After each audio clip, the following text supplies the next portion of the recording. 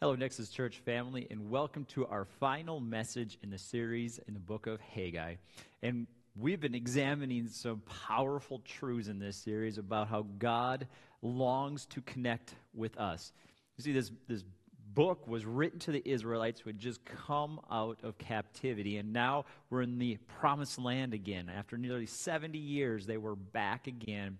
And after a couple of years of being there, God instilled in the hearts of the leaders that they are to build his temple again. Again, at that time, in that part of the history of mankind, God predominantly connected with his people through the temple in the Holy of Holies. That's where he dwelt. And they hadn't built the temple yet. They had started building their houses and the walls. And now God is saying, why aren't you building my temple where my presence dwells?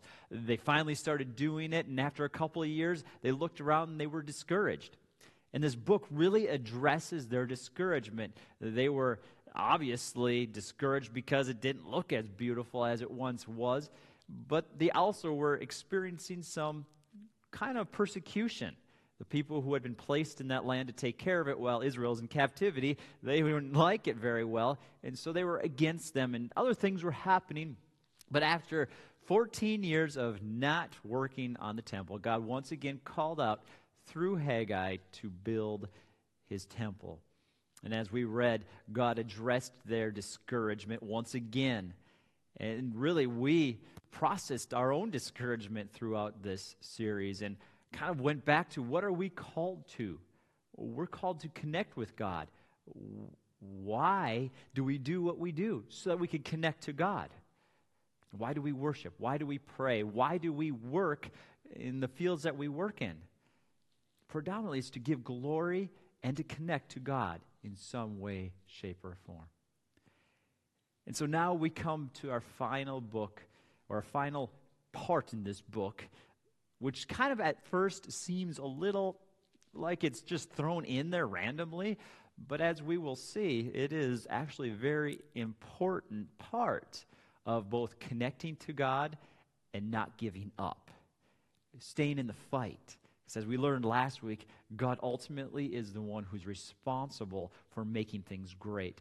Our job is just to do the work, to continue to go forward. He makes things great, whether through us or through somebody else, or he just does it himself. God is ultimately responsible for making all things great and to work all things out for good, for his glory. And so that brings us to our final part in this book. And today, if there's one thing that I really want you to get, it's the point that we are to be influencers. That's the final part.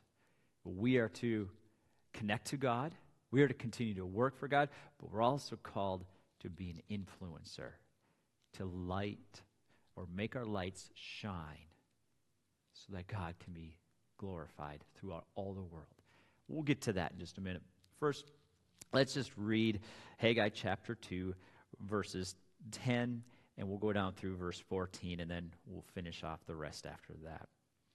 On the 24th day of the 9th month, in the second year of Darius, the word of the Lord came to the prophet Haggai. This is what the Lord of armies says: ask the priests for a ruling. So here is a question. If a man is carrying consecrated meat in the fold of his garment, and it touches bread, stew, wine, oil, or any other food, does it become holy? The priest answered, no. Then Haggai asked, if someone defiled by contact with a corpse touches any of these things, does it become defiled? The priest answered, it becomes defiled. So this goes back to the Levitical teachings that they had had for centuries. Where did that come from? Well, God continues through Haggai. Then Haggai replied, so is this people, and so is this nation before me. This is the Lord's declaration. So again, the Lord's declaration comes. There's like, pay attention, right? And so it is with every work of their hands. Even what they offer there is defiled. So this wasn't exactly like God was looking down at Israel and said, you guys are defiled because you've been hanging around bad stuff, right? Like that whole analogy is like, who you hang out with matters. What influence you matters, Israel, right? Be careful who you hang around. It matters. Now, it's not like we can make things holy by us walking into a place, right? That's what God said at first. If something holy comes into an unholy place, it can't make something holy. However, something unholy can influence us. So be careful. Now, that's not to say that we can't be influencers. In fact, that's what the nation of Israel was supposed to be. This is just a warning. Be careful. Because what you do inside of your head, what you surround yourself with, can corrupt. And we'll get into that in the next series that we have coming up. But for now, just understand, you can either be influenced or be an influencer. Listen to God's word. We read in Isaiah 60, verses 1 through 3, God's heart for Israel. This goes all the way back to Genesis when God made them to be a light. God called Abram out, and he was supposed to be an influencer to the world. And so Isaiah calls out once again and says, "Arise, Jerusalem, let your light shine for all to see. For the glory of the Lord rises to shine on you. Darkness, as black as night, covers all the nations of the earth, but the glory of the Lord rises and appears over you. All nations will come to your light. Mighty kings will come to see your radiance." See, Israel was supposed to display the beauty of God, the purity of God, the holiness of God. That was what Israel was supposed to do. That's where the temple was supposed to be erected, and God was supposed to influence his people through it. We are to do likewise. Listen to what 1 Peter 2:12 says. He says, "Keep your conduct among the Gentiles, or those who don't know God, honorable, so that when they speak against you as evildoers, they may see your good deeds and glorify God on the day of visitation."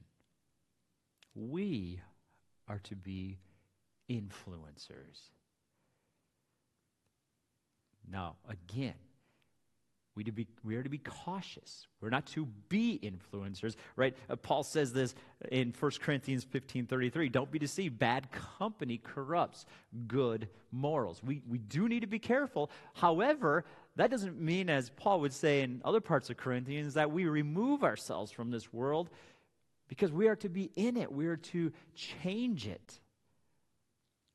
If you took all the Christians out of this world, what would the world be like? I hope it would be a lot worse place, right? I hope that we're making a difference in this world, whether it just be one person at a time or we see a revival and multitudes come. We are to be influencers. So then we continue to read. I really like this part now. It's going to take a little bit to work through, but the premise of the first part, pretty simple, right? Going back to the beginning of Haggai, we are to connect with God. That's exactly what God wants. He wants us to connect to him. We are to be influenced by him and then influence the world around us. Pretty simple, basic concept. Now, verse 15. Now, from this day on, think carefully. There's that word again. We read it in the first chapter multiple times. Think carefully. Think carefully today. So, like, if you don't get anything else out of this, maybe that's just for you. Think carefully. Like, stop. Process. Reflection. Like, I think our society needs a whole lot of reflection right now. Reflect. Spend that time. It's so important. Think carefully or reflect. Before one stone was placed on another in the Lord's temple, what state were you in? When someone came to a grain, a heap of 20 measures, it only amounted to 10, half as much. When one came to the winepress to dip 50 measures from a vat, it only poured out 20, less than half. I struck you, all the work of your hands, with blight, mildew, and hail, but you didn't turn to me. This is the Lord's declaration. From this day on, here it is again, think carefully. From the 24th day of the 9th month, from the day the foundation of the Lord's temple was laid, think carefully. Is there still seed left in the granary? The vine, the fig, the pomegranate, and the olive tree have not yet produced. But from this day on, I will bless you. So back to the beginning. Think carefully. Before one stone was placed on another, God asked to them, where were you at? What state were you in? What state were you in when God called you into his family? Isn't that a great thought? What state were you in? For me, oh my goodness, I was the most miserable person. I hated everything. I was Mr. Negative. I swore all the time. Everything was just horrible in my life. I was a teenager, and man, was I full of rage and hatred and fear. Like, it was not a good day. What state were you in, O Israel? You had nothing. You had nothing. You were a slave. I'd taken you from your land because your thoughts and your works, your deeds were evil. You didn't care for the widow or the orphan or the refugee. You didn't take care of the least of these, O Israel. So I sent you off because you rebelled against me. You thought that just because you had the temple and my presence dwelt in the temple that you were okay. And so I sent you into slavery, and you were just dreaming of that day when you could return back to the promised land and you could be in the temple again, or in the city where the temple was, and my presence would be back again. But, oh, Israel, that's not where the presence of God truly dwells. It dwells with those who honor me, who in their heart revere me. Or as we read in the second chapter, right at the beginning and at the end of chapter 1, the fear of the Lord. Now again, it's not the scared aspect. It's the awe, the trust, the revere for God. You had lost that, Israel. And you think just by coming back to the promised land and having the temple built that you'd be okay. That's not what it is all about. It's about your heart, O Israel. You had longed. You longed to come back, and now here you are. You built that foundation. And maybe the temple was even finished at this point. We really don't have a clear explanation of where the temple was at this point. But they were doing the work. They were building the temple. And then they looked around.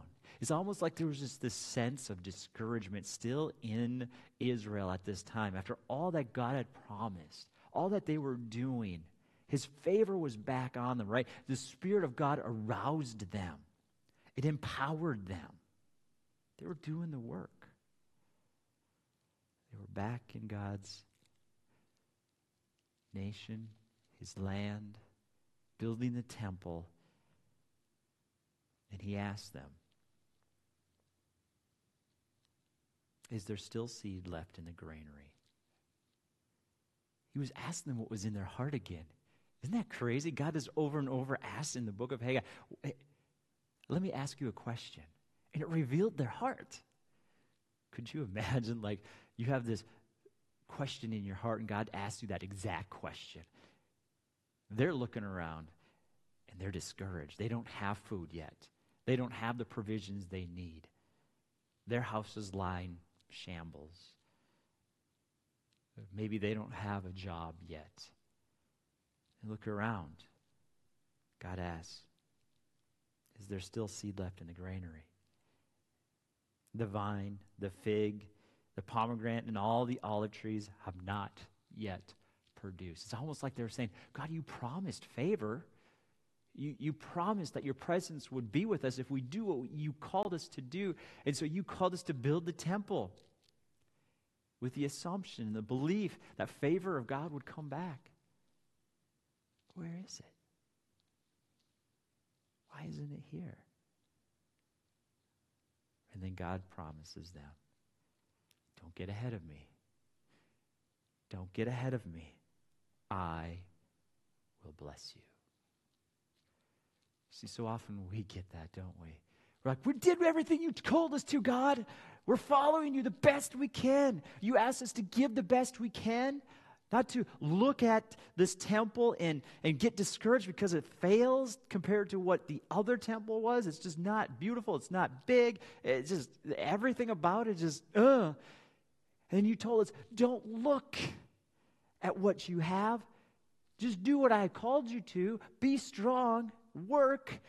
I will be with you and I will make it way better than you could ever imagine. You just do your part. I'll take care of it. We're doing that, God. We're following everything you've said up until this point. And now we look around and we still don't have your favor. You have not blessed us. And God looks at them and says, don't you let that thought get the best of you. I will bless you. You hold on. You hold on. I will bless you. You see, God is working things out. In His time, when you are ready for the blessing. And God was like, it's coming. From this day on, I will bless you. It's like, you guys are ready. You guys are ready. You're struggling. That's okay. But you guys are now ready. I'll bless you. That's what this whole book of Haggai is all about. God is with you. He's fighting for you. But He just continues to go back to the beginning. Will you build my house? Oh, Israel, will you build my house? Don't get discouraged. Part 2. And now, go out and be that influencer. Don't let the world influence you. Don't let that unholy stuff corrupt you. You go out and you be a light. You shine for me. That's what the whole book of Haggai is about. And so today, let's just break that down for you, piece by piece. Have you connected to God? Build my house. I want to connect to you. Just as much as He wanted to connect to Israel and have them build His house, He wants to connect to you. But here's the difference. He doesn't live in a temple or in the Holy of Holies. He lives inside of you. He wants to connect inside with you. Are you giving Him that? Will you let His Holy Spirit in and dwell in you? That's for you to decide today. And don't get discouraged. Don't lose heart. You will experience setback, discouragement, failure. Don't let that determine your future. So many of us, we start out in the Christian walk and we're just excited. We're excited about God doing a work in us and through us, and we can't wait. And then we get 10 years down the road, 20 years down the road, and we look around and we feel like we're no further along than anybody else who never gave their life to Jesus. And we question, God, are you good? Where's your favor? I thought you'd said you'd change me and work through me. And God's like, I am. You're just trying to get ahead of me. You don't worry. You just keep doing what you're doing. I'll make things awesome. You just keep doing. Don't stop. Keep pressing. Keep loving me. I'll make things awesome. It's working all things out for good. Right? For your good, for other people's good, for His glory. He's got it. He cares way more about things than you ever could imagine, right? because he wants all people to be saved. He wants his glory to be known. He wants to use you to portray that, which we were talking about today. He wants you to be an influencer, to continue to grow in him, to continue to love him, to be faithful, to trust him, that fear of God. He wants that to develop, that you would become more like Christ, transformed by the renewing of your mind. I want to read to you a passage from Galatians 5:22 through 23. We call this the fruit of the Spirit. Now, you may know it as love, joy, peace, patience, kindness, faithfulness, goodness, and self-control. You may know the fruit of the Spirit that way, but in the Message translation, it says it in such a different, powerful way. And I just want to go through it slowly and let it sink in for you today. And then we'll make a few comments and end our time together today. And so I want to preclude this with the statement that salvation is a free gift, right? Becoming more like Christ isn't us earning God's salvation or favor. It is out of a heart of love, of trust, of fear of him, a good fear. And so I don't want you to get that mixed up today, that when we talk about being an influencer and growing in the likeness of Christ, that's not because we need to earn our salvation. It's a free gift. We want to live out our lives as a representation so that other people can see God in and through us, so they can come to know him and want to be in his family. And so here's Paul writing to the Galatians in chapter 5, verses 22 through 23. But what happens when we live God's way? Right? Not only do we be a light to the world, he brings gifts into our lives. These are gifts. Another way of saying favor. Listen. Things like affection for others, love, exuberance about life, joy, serenity or peace. We develop a willingness to stick with things. Man, I could use that. Or patience. A sense of compassion in the heart, kindness, and a conviction that a basic holiness permeates things and people. It's goodness. We find ourselves involved in loyal commitments, faithfulness, not needing to force our way in life, gentleness, able to marshal and direct our energy wisely, self-control. I want to promote to you today that God's favor, I'm thinking, looks a lot like the fruit of the Spirit. Listen to this again. But what happens when we live God's way? When we continue to desire his presence, continue to walk towards him, to have a longing to be with him. What happens? He brings gifts into our lives. And so often when we think of just like what the Israelites fought with Haggai, in their minds they were discouraged because they thought the temple was going to be better than it was. They felt like failures. They felt like God wasn't with them. They weren't getting the food and the water and the clothes. They weren't getting the things that they thought God would bring when they went to work on the temple. Things just didn't turn out. So they were looking for things of this earth, the physical things, the things that we can feel and touch. But in the end, when we pass away, they all fade away. They're like moth. They'll get destroyed. But the things that really matter, the things that are of eternal value, that will be with us forever, maybe that's what God's talking about. Maybe that's what God was saying throughout all of history to his people. I want to bless you. I want to pour out my favor upon you. Maybe it wasn't so much protection and having resources, though those things do matter. I mean, we obviously clearly need sustenance to live. And he did that, and he created that.